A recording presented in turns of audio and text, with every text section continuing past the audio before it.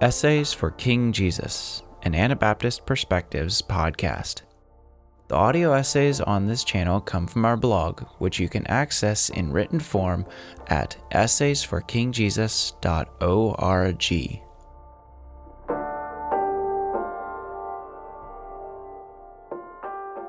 Forgiveness is Not Putting Up With.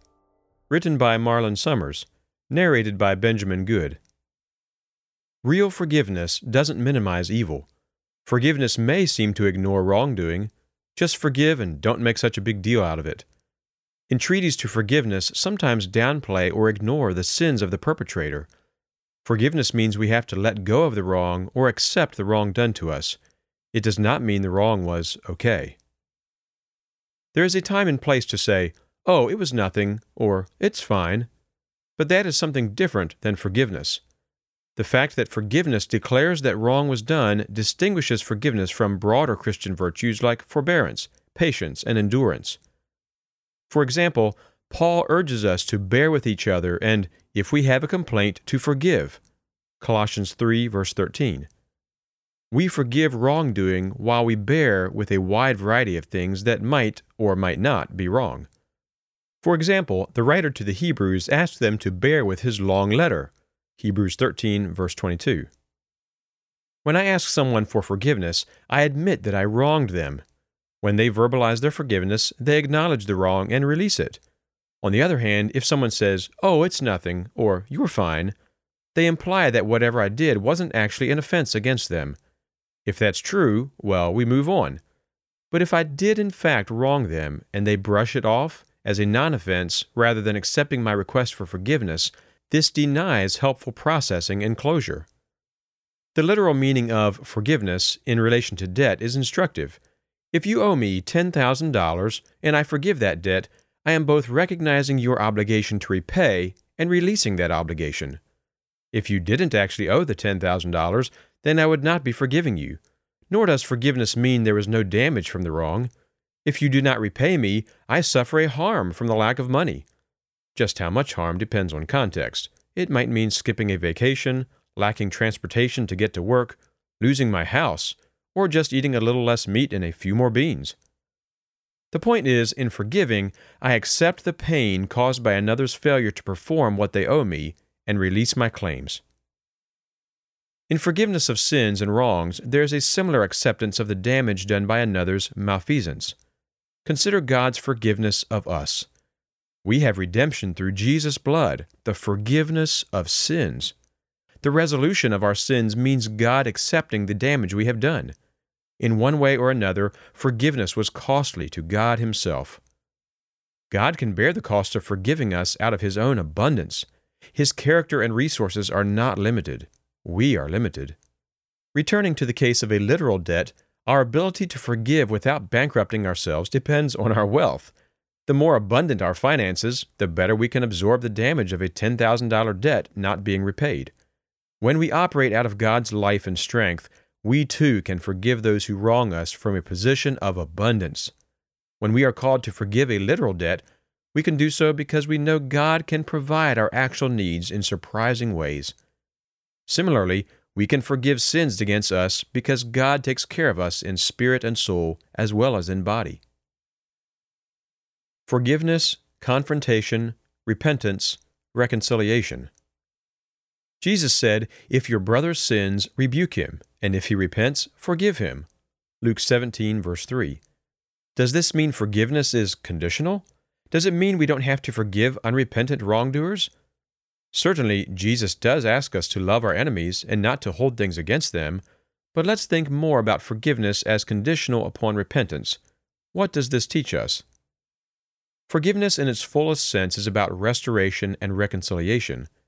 After wrongdoing, reconciliation and restoration in the fullest sense require both repentance and forgiveness. Repentance includes admitting that one is in the wrong and needs forgiveness. Jesus tells us to accept even short-lived repentance. Even if they sin against you 7 times in a day and 7 times come back to you saying, "I repent," you must forgive them. Luke 17, verse 4. Suppose someone steals from me. Should I ignore the theft? Should I just install better locks? Or do I need to confront the thief, if I know who it is. I might be tempted to strengthen the locks and quietly forgive them without confronting them. This would be one-sided forgiveness without relationship restored. This is not Jesus' goal. If I can confront the thief and they repent, that would be the ideal. Where wrongs are involved, both parties are called to bring the situation to light. Drop things and go be reconciled if your brother has something against you, Jesus tells the offender. Go confront the one sinning, he tells those sinned against. Compare Matthew 5, verses 23 and 24, and Matthew 18, verse 15. We often want to hold our complaints and quietly, or not so quietly, fuss, or to hold our grudges and simply avoid the relationship. Jesus doesn't give us this right. We can confront. Sometimes we have the duty to confront. Other times we can simply bear with and let it go. But in God's economy, we don't have a right to sit and nurse a grudge. Full reconciliation is not always available. The offender may be unrepentant. He may be unwilling to do the work that could restore the relationship to its former closeness. In many abuse situations, even if the offender is repentant, the danger associated with a relapse may be such that prudence means precautions must be taken to protect victims or likely victims. Jesus calls us to do what we can toward peace and relationship, even when that means confrontation. Don't be an "I forgive you" bully. The most significant apology I ever received was completely unexpected. It was a complicated situation where I had confronted what I perceived as wrongdoing and received significant backlash for that. As time went on, I saw more clearly my own wrongdoing in the exchange.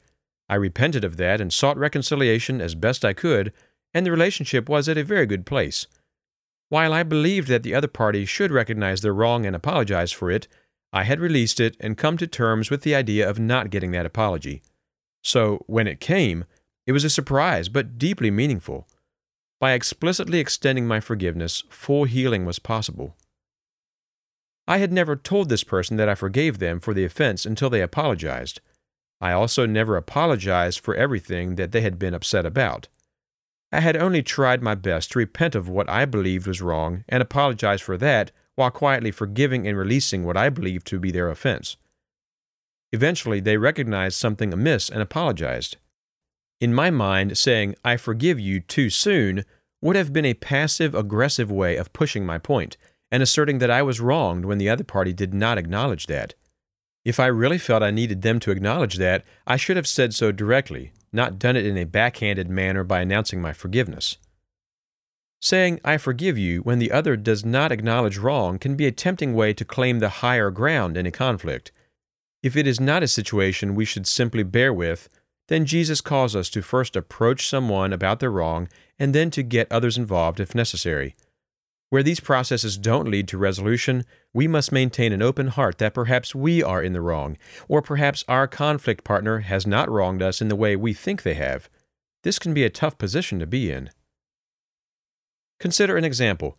Imagine a young child telling his parent, "I forgive you for not allowing me to go to that party." Suppose the parent kept the child home because they knew bad things would be going on at that party. The child doesn't need to forgive his parents some wrong. He needs to admit that his parents were within their right to keep them home. Sometimes the solution to conflict is to humble ourselves and admit the other party has a good point. It is true that Jesus and Stephen both asked God to forgive those who were having them killed.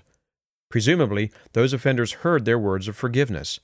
They may have thought they had good grounds for execution, but their sin was clear. We too may face situations where the sin against us is clear, and we should both name it as sin and assure the offender of our forgiveness. But that should not be our default approach to disagreements. Living from the gospel. There are deep commonalities between forgiveness and forbearance. Both involve releasing resentment. Both mean giving up self-worship and accommodating other people. Both are patterned after the life of Christ.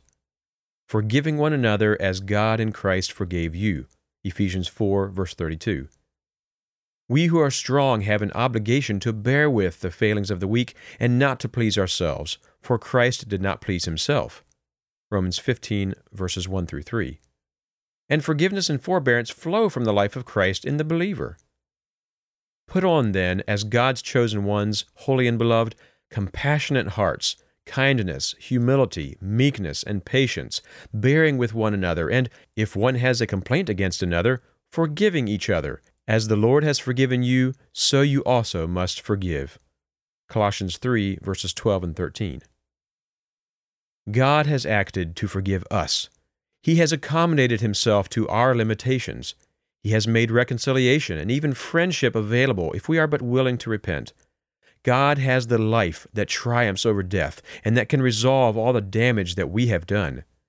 We can do likewise, not because we are sufficient to resolve sins against us, but because God is, and He has invited us into His life through sharing the death and resurrection of Jesus and the presence of His Spirit.